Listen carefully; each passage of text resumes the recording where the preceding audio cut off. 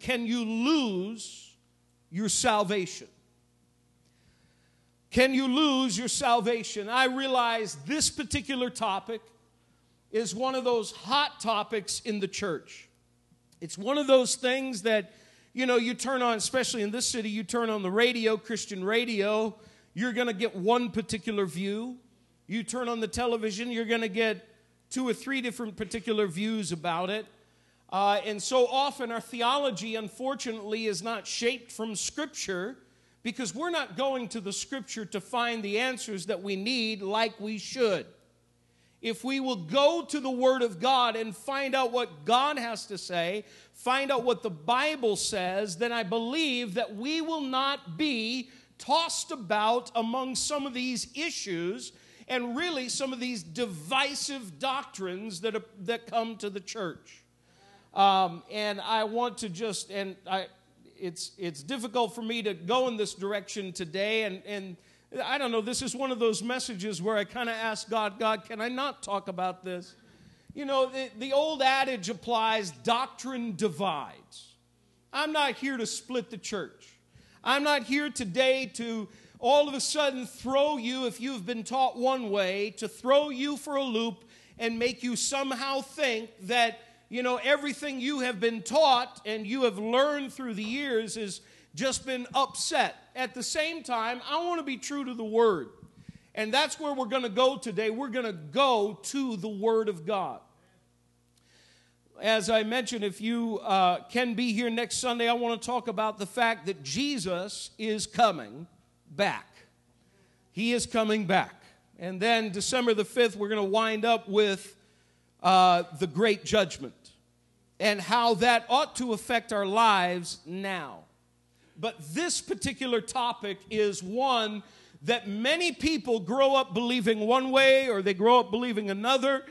And it is one of those subjects that you will find you will somehow begin to try to finagle a position that makes you feel comfortable. I'm not here to make you feel comfortable today. In fact, I'm not here to shake anybody who somehow feels or is worried about their salvation. If you're here today and you're a little bit worried about where you stand with Christ, I am not here to preach to you. I'm here to preach to the one who has decided that they can just be lazy spiritually. That somehow their spiritual existence sort of depends on everything outside of themselves. Now, can we get something straight? And let me just, the Bible says this, and the prophet Amos said it in Amos chapter 6 and verse 1. He said, "Woe to those who are at ease in Zion. Woe to those who are at ease or who are complacent in the city of God." The place where God dwelt. It's an amazing thing that churches can actually have people who sit and are quite comfortable just being in church. Look, folks, it's like what one preacher said, I've come to comfort the afflicted and afflict the comfortable. So if you are comfortable in your spiritual existence today, I'm hopefully going to put a couple of tacks where you're sitting. And you're not going to feel quite so comfortable. Let me say this about the title of the message real quick. The terminology bugs me.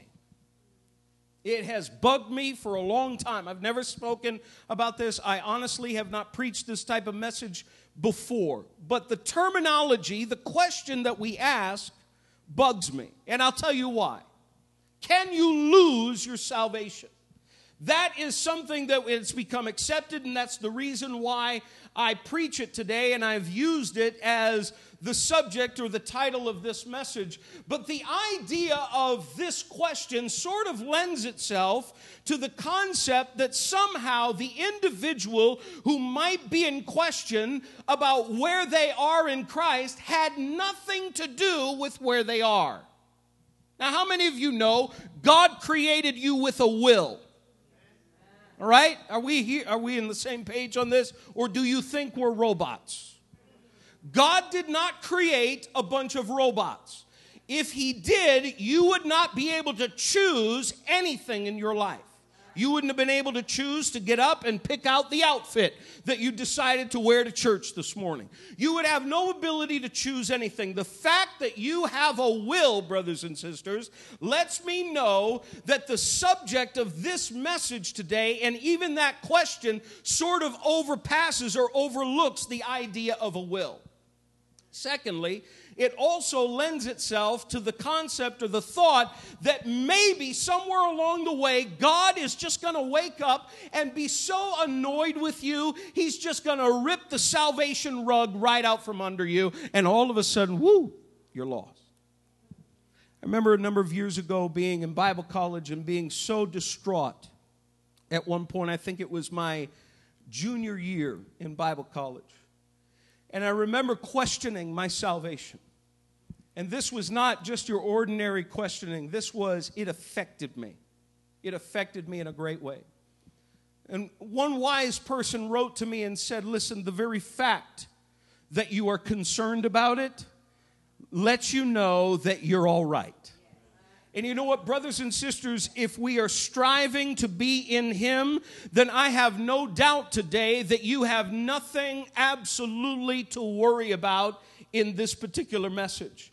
But let me just start by saying this, and let's move on a little bit here, and it is this. That having been said, let me just state right up front today that there are too many scriptures to ignore, some of which we're going to talk about today, that show that it is possible for a person to not lose their salvation, but of their own volition, of their own will, turn around and walk away and reject the faith that they once walked in. Now, we'll talk about some of the objections to that kind of idea in just a few moments. But let me just state very clearly where I'm coming from today.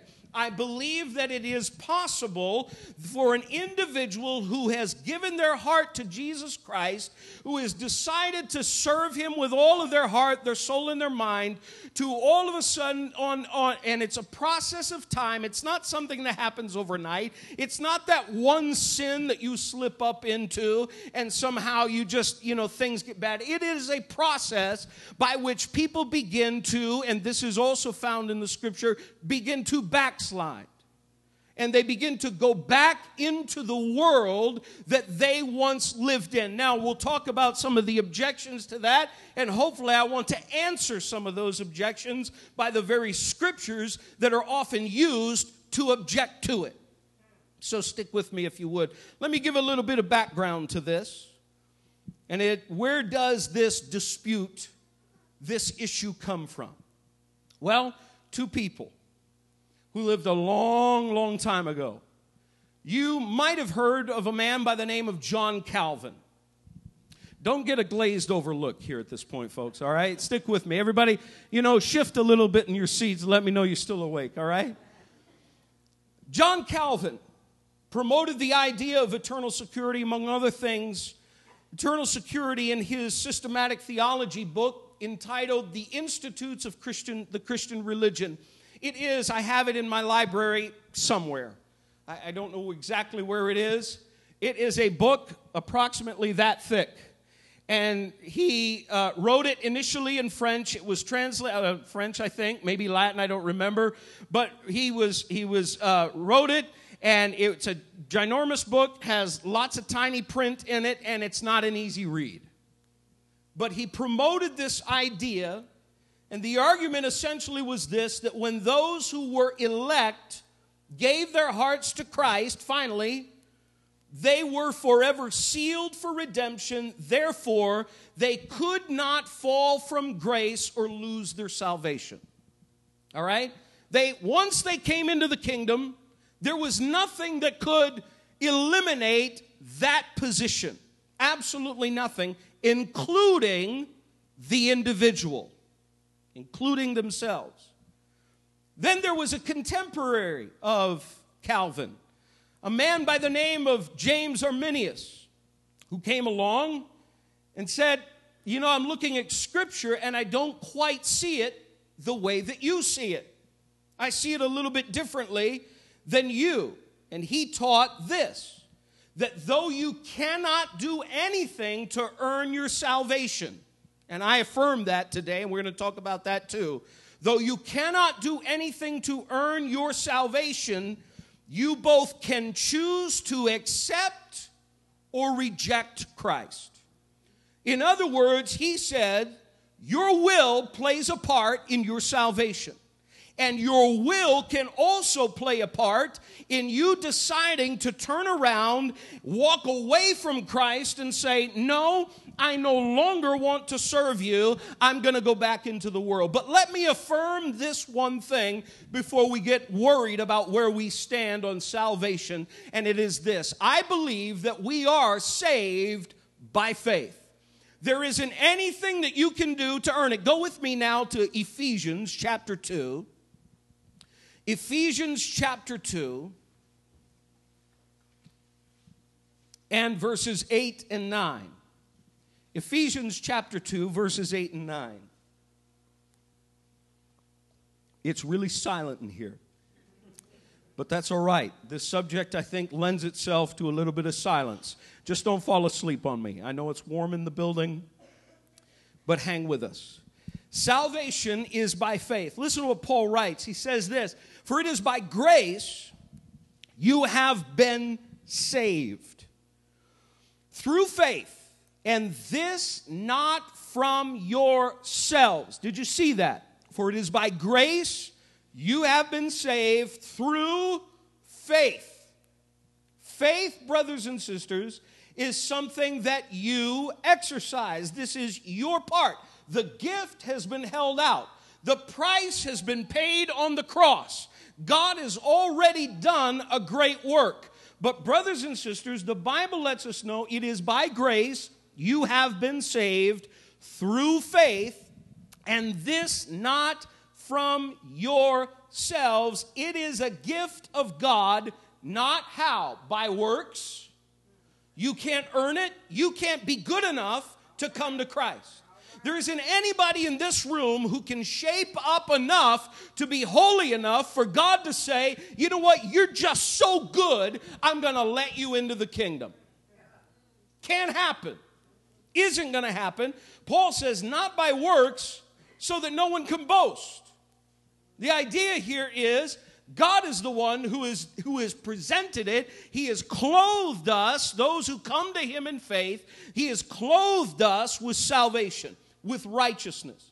So salvation, the Bible lets us know, cannot be earned. Romans 3 and verse 10 says this, there is none righteous, no, not one. Not one of you was good enough for Jesus. Not one of you was good enough for God. There isn't anybody in this room who can ever say, I was good enough to come to Christ. Nobody was. I wasn't. You weren't. No one. There is none righteous. Not one. Now, I know the popular pop psychology and philosophy of the day is, well, everybody's basically good. No, they're not. I'm sorry. If you buy into that idea, you're going against Scripture. Scripture says there isn't one who's righteous, not one. Salvation, not only can it not be earned, but salvation, the Bible says, is a gift of God. The Bible says it is the gift, Ephesians 2 and verse 8, we just read it. There is no doubt that this salvation is a gift of God. It is a gift that cannot be worked for and is completely and totally undeserved. I got to tell you, that's the powerful grace of God. That you and I could sit here today and recognize that there isn't anybody in this room who deserves what God has done for you. You don't deserve what Jesus did for you on the cross. I don't deserve what Jesus has done, but yet he did it for us anyway. Romans 5 and verse 8 says, while we were still sinners, Christ died for us. The first part of that verse says that God demonstrated, that is, he showed us how much he really loved us. You want to know how much God loves you? You need to start looking a little bit more at the cross, not this particular one hanging on the wall, but start reading in John 19 and see how much it is that Jesus really loves you. He loved you so much, he went to the cross for you. You didn't deserve it. I didn't deserve it. Look, I was raised in a preacher's home. God help the preacher's kids. Oh, boy. My wife was raised in a preacher's home. And I got to tell you, we got stories of the old life. The old life. The way things were before Jesus. But being in a preacher's home did not cause me to be able to deserve my salvation. I didn't deserve it because my dad was a pastor and a godly man at that. He was a man of prayer, a man of the word. He was a man I hope to be like one day. I'm still trying. He's with the Lord now. But I got to tell you that being in that home, you had to serve the Lord. But I wasn't. You see, just because you're in a certain place doesn't mean you're in the place with God that you should be. I didn't deserve salvation because of where I was born. You don't deserve salvation because of how you grew up. We are undeserving of this wonderful, wonderful gift. Now, turn over in your Bibles, if you would, to Titus, the book of Titus, chapter 2. Saving grace is also teaching grace. Salvation is the gift of God. Salvation can't be earned. But saving grace is teaching grace, and it's going to teach us to do something when we encounter sin. Listen to what the Bible says. It says this, starting at verse 11, Titus chapter 2, starting at verse 11, "For the grace of God that brings salvation has appeared to all men." It teaches us, listen to this is the grace of God. This is how powerful the grace of God is in your life when you give your heart to Christ, you accept Him as Savior, and you receive this wonderful gift of salvation. The grace of God, the Bible says, teaches us to say no to ungodliness and worldly passions. No, you don't have to give in. Now, I know that there is the thought process. I don't know who came in. Could we just check and see and make sure it was not a grown-up who? It's okay. Oftentimes, we kind of get to the point where we say, well, I got to give in to sin. I got to give in to the flesh. It's just the way we are. We sin every day.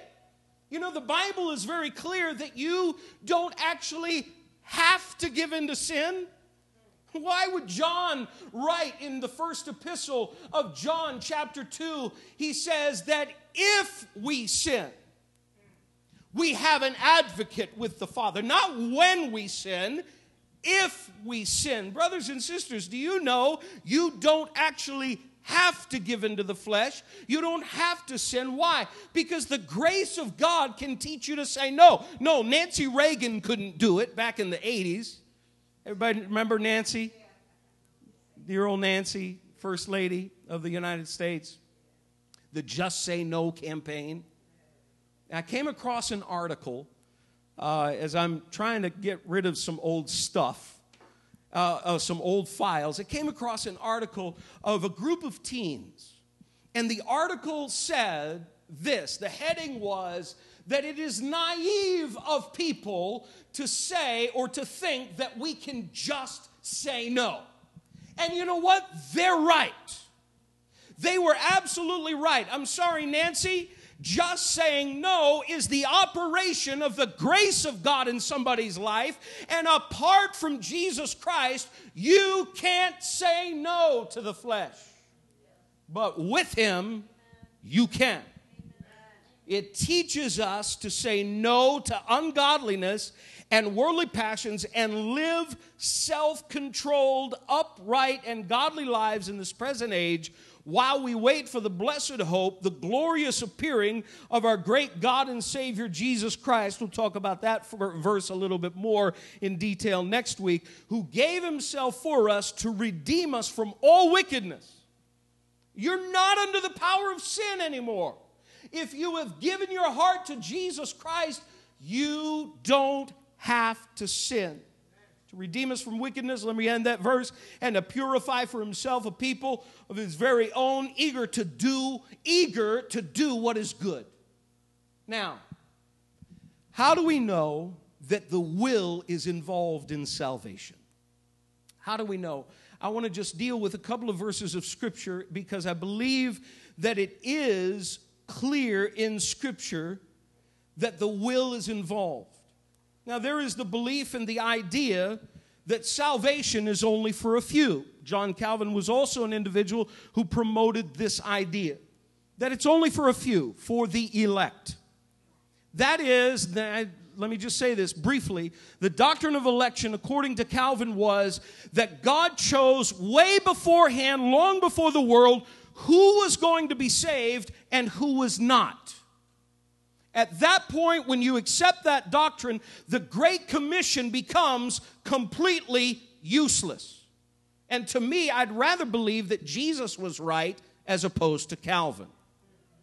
If Jesus told his disciples to go into all the world and preach the gospel, he was saying, go into all the world and preach the gospel. Let's just take a look at this, shall we? Turn over to 2 Peter 3 and verse 9. Just so that we understand that God desires for all men to be saved.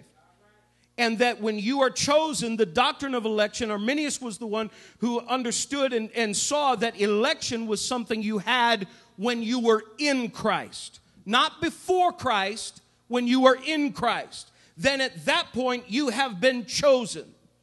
Listen to what the Bible says, 2 Peter chapter 3 and verse 9.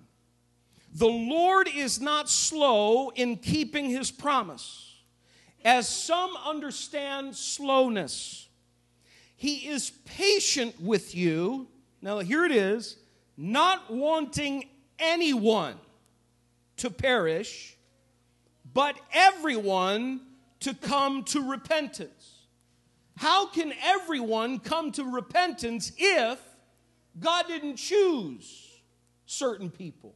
If somehow there were certain, and this doctrine has thrown so many into a spiritual nightmare, simply because there are those who think, but you know, I'm in the church, I came to an altar of prayer, I gave my heart to Jesus Christ, but what if I'm not one of the elect?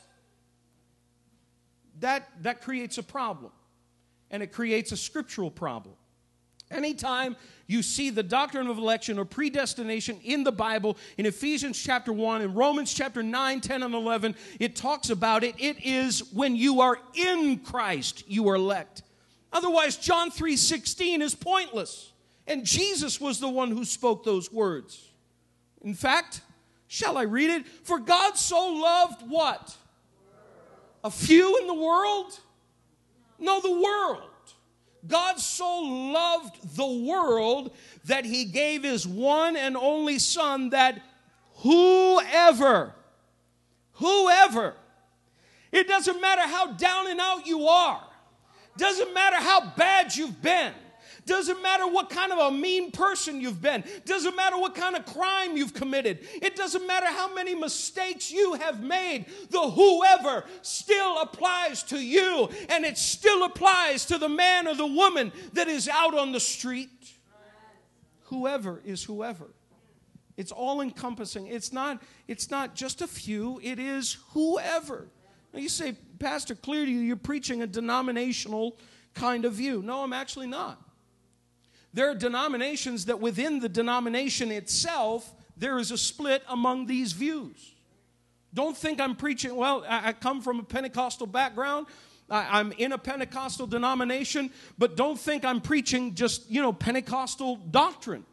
This is found in the Baptists, it's found in the Methodists, the division is there in all of these different denominations.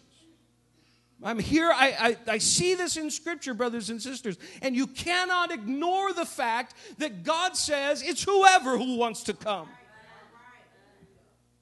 Jesus said, all who are weary, let them come to me, and I'll give you. If he only meant a few, folks, then I got to tell you, brothers and sisters, today we might be sunk. But I got a hunch that the Bible is right. I got a hunch that the Word of God is still true. And that when he talks about the world and he talks about whoever, he means whoever. There's a whole lot of dancing that has to go on around this scripture to somehow get past it to explain it away. Now, it's clear from scripture that you have a will. You absolutely have a will. There is no doubt about it. In fact, let's go to some of these scriptures to show you a little bit about how your will is involved in salvation. If you're in John 3, let's go to John chapter 3. We're at a couple of verses of scripture we want to see right there. John chapter 3 and verse 18. We already read verse 16. Let's jump down to verse 18. The Bible says this. Your will is involved in salvation or the rejection of it. The Bible says this, John 3:18, whoever, now here is the word, the optimal word in this, where the will is involved. Whoever believes. God does not believe for you. This doctrine even goes to the point where some people say that God has to change you before you actually get saved. So there's actually a work going on before you get saved in order for you to get saved. You know, God gave you a will, but the Bible also says He's given us all a measure of faith. So this faith can be exercised beforehand. He holds it out and says, here is the free gift. Will you come to me? He doesn't violate your will. He doesn't change your will on without your permission to somehow make it so that you can then come to Him. He doesn't do that. He draws. He invites. He says, come. All through Scripture, you see this terminology used over and over. But listen, it says, whoever believes in Him is not condemned. But whoever does not believe stands condemned already because he has not believed in the name of God's one and only Son. So we see both things happening here. We see that Jesus showing that you have the will to believe and you have the will to reject. Now, for most in Calvinism, they will believe and say that God's grace is irresistible.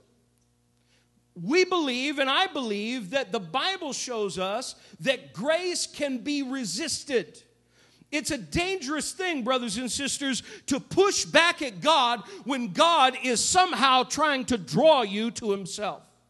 There are people who sit in meetings just like this, and maybe you're sitting in this meeting today and you sense the voice of the Spirit talking to you saying, you know what, it's time to come to Jesus. It's time to give your all to the Lord, and yet you're pushing back. You've got excuse after excuse after excuse as to why you can't do it, as to why you shouldn't do it, and I'm here to let you know today that when the voice of the Spirit is calling, do not reject Him. Don't reject Him. Jump down to John 3 and verse 36. The Bible says this. Whoever believes in the Son has eternal life. But whoever rejects the Son will not see life, for God's wrath remains on him. We see both once again. The ability to believe and the ability to reject. God does not violate your will. He does not make you a robot in order for you to accept Jesus Christ. What kind of love would that be? What kind of an expression of love to God would that be? God changing us in a moment so that then we have the ability to accept Him. That doesn't work that way. We already possess a will. He created Adam and Eve with a will. He created them all with a will. Brothers and sisters, you and I can accept it or reject it. 1 Peter, one more verse of Scripture, and then I want to move on to the objections. Some of the objections to the doctrine that I'm preaching to you today, that of conditional security. 1 Peter chapter 1 and verse 5. 1 Peter 1 and verse 5. The Bible says, who through faith are shielded. Now, most of us look at that and we say, woo, shielded, yes. But how? Who? Through faith. Brothers and sisters, you and I must exercise faith. When faith is there for salvation, you can jump on the word shielded all you want. As one of my professors, Pastor Doug Crandall, once said, you can jump on that one. And we used to, anytime he'd say that in class, we'd all go with our feet in class. He loved it. You can jump on that one. But you know what? Don't ignore what came before it. Who through faith, that is your will, exercised to say, Lord, I believe in you. I trust in you. I trust in the work that you did on Calvary, how you saved us, how you did a complete work, a full work. But brothers and sisters, it is there who through faith are shielded by God's power until the coming of the salvation that is ready to be revealed in the last time. Who through faith. It is by faith. Now, what are some of the objections to the idea here that you could potentially walk away from your salvation? Like I said, I don't like the idea of the words lose. It's as if, like your toddler stole your keys and you can't find it and you had nothing to do with it. And you're searching all over the house. Where did I leave the keys? Where did I leave the keys? And all of a sudden you find that the keys are in the toy box where the toddler threw them in there. And it had nothing to do with you. You didn't do it. No, it's not that way, brothers and sisters. It's not about somehow losing it, but it is rejecting. It is the idea of walking away. And there are so many people who walk away from God for so many different reasons, so many different things. Let's get into some of these objections and what they are. The first objection, and I'm only going to pick three. There are many of them, but I've picked three. One, God will not take back his gift of salvation. And to that I say I absolutely agree. He will not take back and will never take back the gift that has been given. But you can abandon that gift. It's like on Christmas. How many of you will on Christmas morning, you might receive a gift or two. You look at that gift, you say, no, I don't want it. No, you'll accept the gift. And then all of a sudden the person who gave the gift will turn around and say, no, you know what, give it to me back. I want that back. Give it back to me. No, but I like it. No, give it back to me. I want that instead. You reluctantly say, okay, why'd you buy it for me? Clearly you were buying it for you. God doesn't ever ask for the gift back. But brothers and sisters, I could sit there on Christmas Day when my children hand me a gift and say, I don't want that. All right, fine, I'll take it. But then later on, you give it back and say, I don't want anything to do with that gift. I don't like it. I don't like what it's going to do for me. I don't like anything about that particular gift. Please just take it back. I don't want it. You see, brothers and sisters, God does not stand in heaven looking who he can club over the head and take back the gift of salvation. He does not do that. But we have to be absolutely careful, very careful about what we do with the gift that he has given. Turn with me to Hebrews chapter 10. Hebrews chapter 10.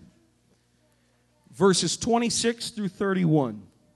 Hebrews 10, verses 26 through 31. Listen to what the Bible says, and the writer of Hebrews is warning the Hebrew Christians. There are warnings all through the book of Hebrews. And if there was anybody who understood the covenant that was made on Calvary, the covenant, the new covenant, it was this writer. He understood both the old covenant and the new covenant. And he shows all through the book how the new covenant in Christ, in his blood, is better than the old covenant. But listen to what he says. Verse 26, if we deliberately keep on sinning after we have received the knowledge of the truth, no sacrifice for sins is left, but only a fearful expectation of judgment and of raging fire that will consume the enemies of God. Anyone who rejected the law of Moses died without mercy on the testimony of 2 or 3 witnesses. how much more severely do you think a man deserves to be punished who has trampled the Son of God underfoot, who has treated as an unholy thing the blood of the covenant that sanctified him, and who has insulted the Spirit of grace? For we know him who said, it is mine to avenge, I will repay, and again the Lord will judge his people. It is a dreadful thing to fall into the hands of a living God. Imagine that. He says this, verse 26, if we deliberately keep on sinning after we have received the knowledge of the truth. Now the dance starts on this particular verse of Scripture.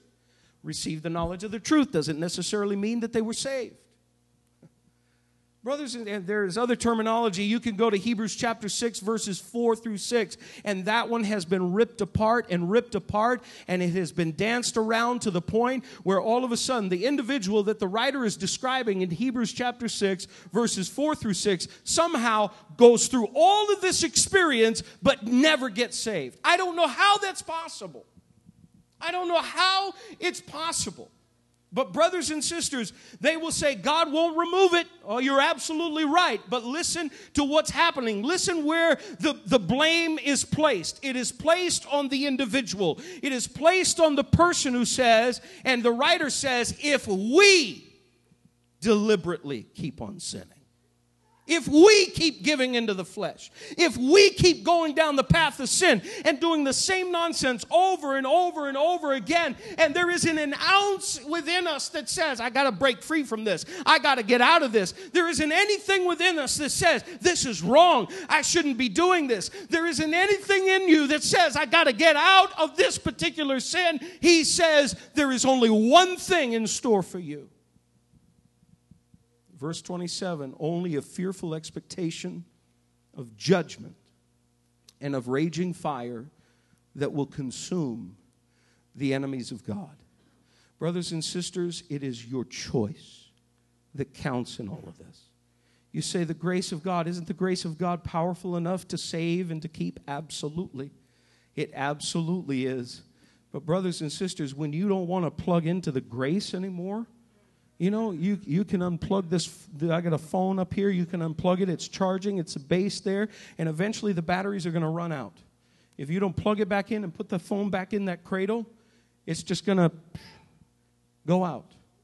And that's how it is with us. We have got to stay connected to Him. I don't have time to get into the verses of Scripture in John chapter 15 about the vine and staying connected to the vine. We've got to stay connected to Him, brothers and sisters. We can't allow anything in the world to unplug us from the vine, because when we do, the Bible lets us know that the vine at that point is only good for one thing, to be burned. Let's move on. Another objection is this, and I've got to hurry. Nothing can remove you out of His hand. Nothing can remove you. Let's go over to the book of John. Book of John, chapter 10. And there is a verse of Scripture that is often used in conjunction with this, as well as another passage in Romans. We'll read that in a moment. But the argument goes, but nothing can remove you out of His hand.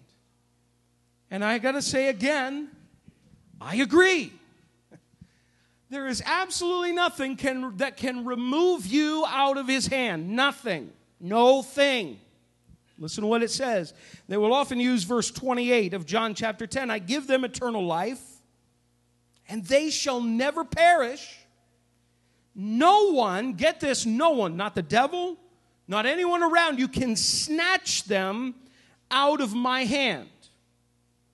But there is, and it's often, this doctrine is preached, and this idea, this objection is often associated with verse 28. But can we go up to verse 27 for a second? I want you to see something that's there. Verse 27 says this, my sheep listen to my voice. Now here it is. This is your part in all of this. You're not just sort of arbitrarily in the hand of God and nothing removes you. There is a reason for it.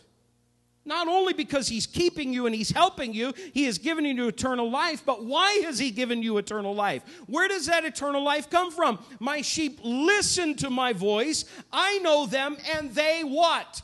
Follow me.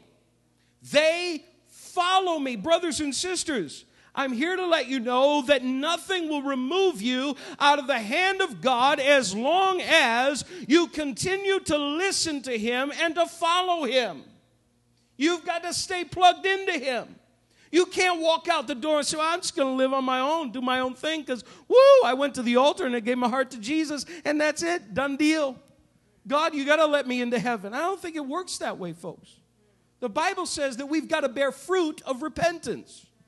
And if we're not bearing fruit of repentance, then something else is happening on the inside that shouldn't be happening. Romans chapter 8, I want to read this verse of Scripture. This is often used as well in conjunction with this objection that nothing can remove you out of the hand of God. And I agree. Nothing can remove you out of the hand of God. But you can walk away from it. And you know what God will do? It's like us holding a little bug in our hand, as it were. And that bug wants to get out, and we realize, it's the bug's time to go. The bug doesn't want to stay in my hand. You let it go. It flies away.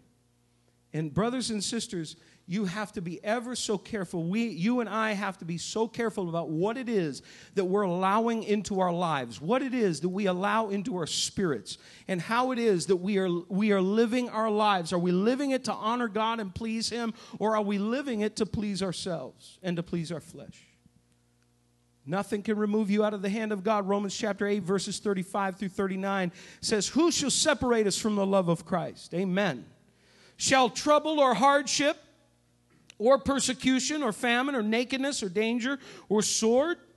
As it is written, for your sake we face death all day long. We are considered as sheep to be slaughtered. No, in all these things we are more than conquerors through him who loved us. For I am convinced that neither death nor life, neither angels nor demons, neither the present nor the future, nor any powers, neither height nor depth nor anything else in all creation will be able to separate us from the love of God that is in Christ Jesus our Lord. Brothers and sisters, there are some optimal things in this, and I don't have time to get into it all, but that last phrase says, that is in Christ Jesus our Lord.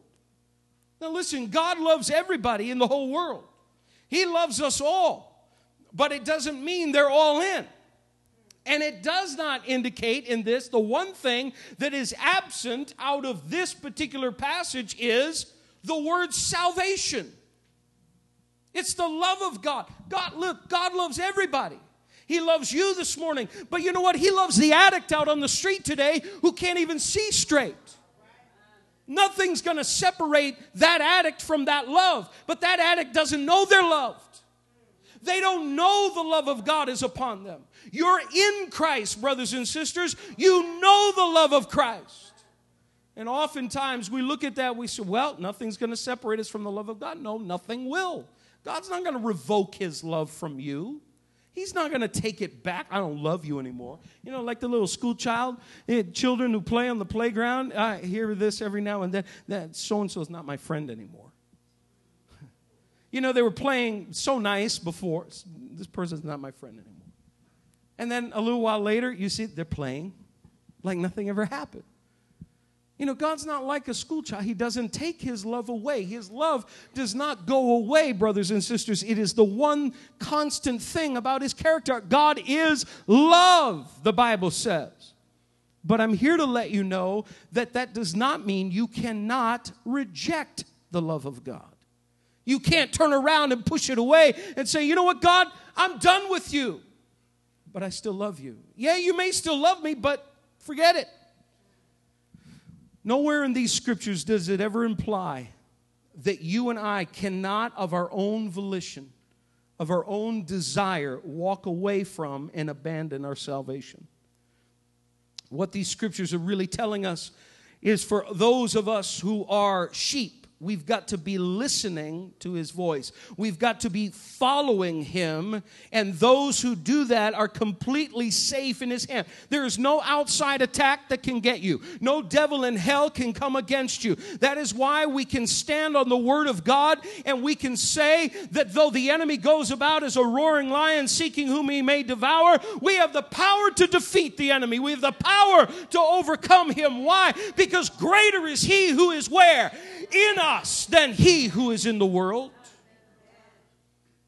Now, the last objection I want to just throw at you before we bring this message to a close is, well, then clearly that individual, if they turned around, they came to an altar, they confessed their sins, they prayed a sinner's prayer, whether it was of their own heart, maybe it was an emotional experience, then they were never really saved.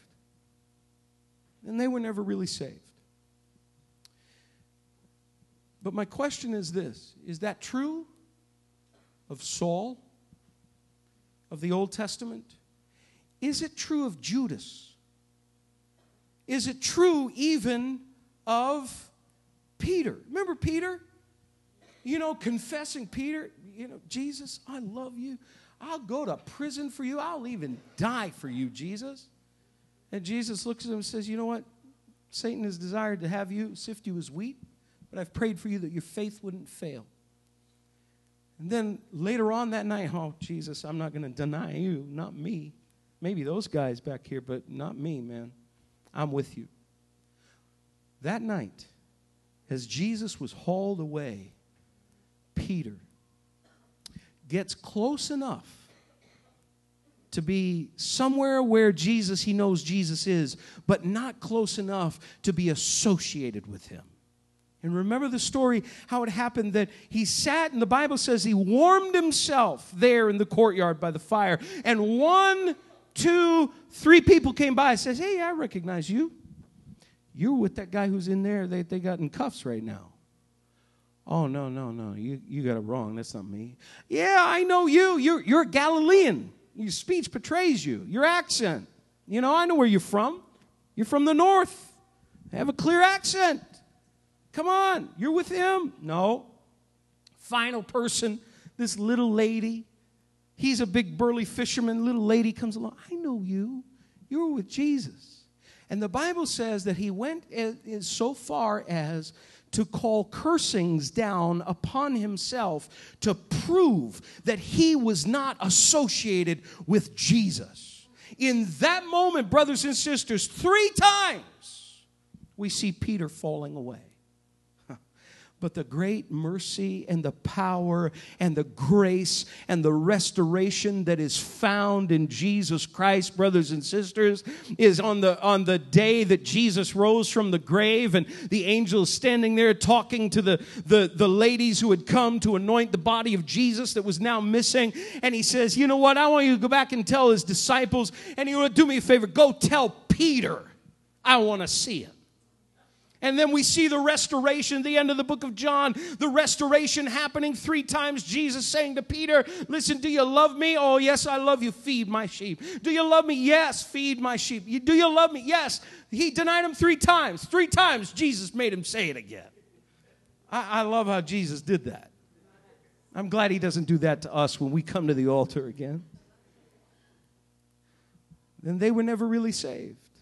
John 6 and verse 66 says this: from this time, notice the wording, John 6, verse 66, from this time many of his disciples turned back and no longer followed him. Many of his disciples, those who had followed Jesus, been with him almost constantly, turned back and no longer followed him. You still have a group who will harp on this and say, but how do you know they were saved? Well, I don't know. Disciples might have a little bit to do with it, kind of clues us into that. But you know what? What really annoys me about this particular argument, I shouldn't say annoy, but what kind of gets to me is this, is you will have the group who will say, then they were never really saved. And I, as you've been hopefully hearing me preach clearly, I believe that it's possible to walk away from salvation, to have been saved, to walk away from your salvation, abandon it, and somehow be eternally lost as a result. And they'll say, but they were never really saved. And I say, but they were saved and now they're lost. But really, in the end, isn't the person still in the same place? They're still in the same spot. Well, they were never really saved. Okay, but then they need to be saved. Well, they were once saved and now they're not. Well, but they need to come back to Christ. They need to come to Him. We got to go get Him. Can we go get Him together? But I don't know that they're elect. Fine, stay here. I'm sorry. I'm not trying to be mean-spirited. I'm really not. But you know, you kind of get the idea here, folks, that we're somehow making and forming this exclusive group. It's not an exclusive group. The invitation is open to all, and yet there are some who will come. They'll hear the word, and you know what? The Bible says that some of the seed, it fell on stony ground. Other, seed, it fell in a place where it took root, and immediately at some point the birds came and snatched it away. I'm getting the order mixed up, forgive me. But, either way, there was a receiving with joy, and somehow the cares of this life and the problems and the difficulties came along, and they didn't stay. Either way, folks, this person is in a position where they need Christ. Who cares if they were never saved or they were saved and they fell away? They need Jesus.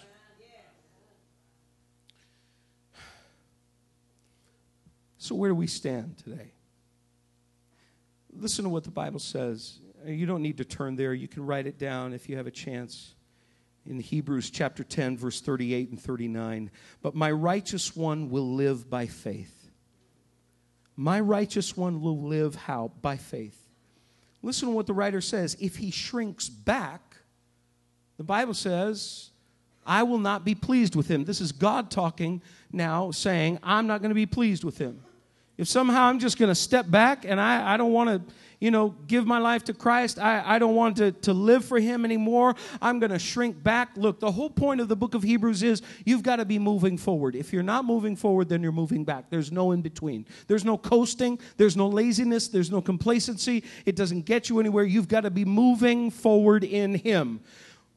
My righteous one will live by faith. The idea of living by faith is you keep moving forward in Christ. But we are not of those, verse 39, who shrink back and are destroyed, but of those who believe and are saved. Brothers and sisters, it's simple. God has made it so simple that we are to believe unto salvation. We are to believe, and therefore we can be justified. And brothers and sisters, when it all comes down to it, I don't want to be like the one who shrinks back. Because the Bible says that there is a certain destruction. We believe that you are eternally secure as long as you remain in Him by faith. But that it is possible for those who had once been saved of His or her own will and decision to turn from so great a salvation and suffer eternal punishment. That it's possible. You say, I don't like that doctrine. Okay, then you can choose the doctrine that you want that makes you feel the most comfortable. Because you know why? God has given you a will to do so. And you can choose that, and it can make you feel comfortable. It can make you feel as though everything is fine. I don't have to worry about anything. I can go live however I want to live. I can violate Scripture, and there are actual Bible teachers. Men of God, I've listened to on the radio. I've had their books. I've watched them on TV who have gone so far as to say it doesn't matter what you do. Somebody, if I were to mention his name, you'd all know him. And I'm not going to do that because it's not about that. Say that it's possible for a person when they give their heart to Jesus Christ, you give your heart to Jesus, and yet you somehow go back and you're in a state of unbelief, you're still going to be saved. Now that's really one that you might want to latch on to. But I got to tell you, you better be careful because the Bible says something different about that. It says something vastly different. We believe in the conditional security of the believer, and it is conditioned upon these things. Faith in Christ, obedience to Christ, Sin that needs to be met with repentance and harshness. And by that I simply mean when Jesus says in Mark chapter 9, verses 43 through 48, he says this, if your eye offends you, pluck it out. If your arm offends you, cut it off. If your foot offends you, cut it off. It's better for you to go into heaven footless, eyeless, armless, whatever, but still be in heaven than it is to go with your whole body into hell. We've got to meet sin in our lives with great harshness. Deal with it swiftly, deal with it harshly, and deal with it in repentance. We've got to remain in Him. John 15 and verse 6 says, if anyone does not remain in me, he is like a branch that is thrown away and withers. Such branches are picked up, thrown into the fire, and burned. That whole part of section of John 15 talks about abiding in Him, remaining in Him. The Greek word for remain here indicates that it is a present and continuous remaining or abiding. It's not something that you unplug from. It's something that you stay connected to. And the Bible says this in Hebrews chapter 10, verse 38, but my righteous one will live by faith. Brothers and sisters, I haven't preached a doctrine of works today. It is still all by faith. There is no way that you can live the Christian life on your own, in your own ability, and somehow hope that God is always going to be happy with you because of what you do. It's not about that. It is about faith and by faith. So what do I do this morning? If I found that I've gotten lazy, complacent, maybe in my heart I've found that there's a part of me that wants to run back to Him. There's a part of me that knows I've strayed away. What do I do? Can I come back? Can I come back? We look at people like Saul. We look at people like Judas. We think, it seems from Scripture they were eternally lost. Couldn't they come back? And I say a wholehearted absolutely they could have, but they wouldn't. Can I have your heads bowed and eyes closed for a moment? Jesus told the parable of the prodigal son. I'm not going to rehash it all. But the Bible shows us what happened in the heart of this young man after he went out and he spent all that his father had given him. He rejected his father's way of life. He rejected everything that his father had done for him. He squandered the wonderful gift that his father had given to him. He went off and did his own thing. Now he's out there and he's digging in the pig pen to try to find some food to eat. And he's not just down and out. I mean, this guy's low. He's in the mud digging for food. And it dawns on him, he says, in my father's house, the servants in my father's house have it better than I do. But just listen to what verse 17 says. It says of Luke 15, it says, when he came to his senses, he said, how many of my father's hired men have food to spare? And here I am starving to death. And he says this is pivotal and crucial.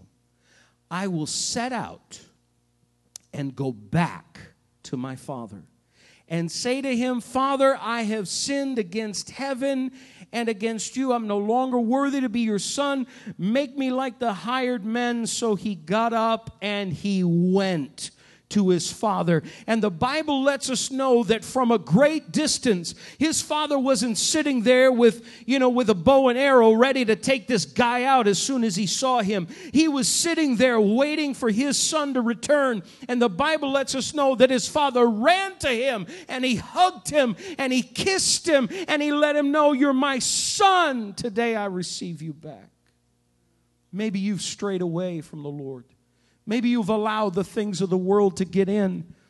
And slowly, over a process of time, you have grown so cold to the things of God that you can sit in church and never once be moved by the message that you hear, never once be moved by a worship service, never once be moved by anything that the Bible is talking about. You can get up and you can walk out of here and you can go on with your life as if nothing ever happened. I want to tell you, today is the day for you to come to your senses and realize that all you're doing right now is feeling around in the pig pen for something to fill your empty void on the inside of you. And that something is Jesus. You will only be filled by Him. You're here today and you know that you've strayed away from Him. Say, well, can I be born again? Well, it seems as though you can. Because the Bible lets us know that when this man came back, and the younger brother got upset, said, I've worked for you, Dad. I've been here all along, and you're throwing a party for this guy. He said to him these words. He said, you know what? He said, my son was gone. He was dead. But now he is alive again. Brothers and sisters, I don't know where you stand today spiritually. But I don't know about you, but I want to make it to heaven. I don't want to be one of those individuals where I'll be surprised that I didn't go. I want to make it. And you know what? We can make it by faith today. It's not anything that you can do, but it is by faith today to say, Lord, I'm coming back to you. If you're here, you know you need to come back to Jesus. You know you need to give your all to Him. Maybe you sense in your heart, I've strayed away, I've backslidden, I'm not where I should be with God. Then I want to challenge you. Today is the day for you to come running back to Him.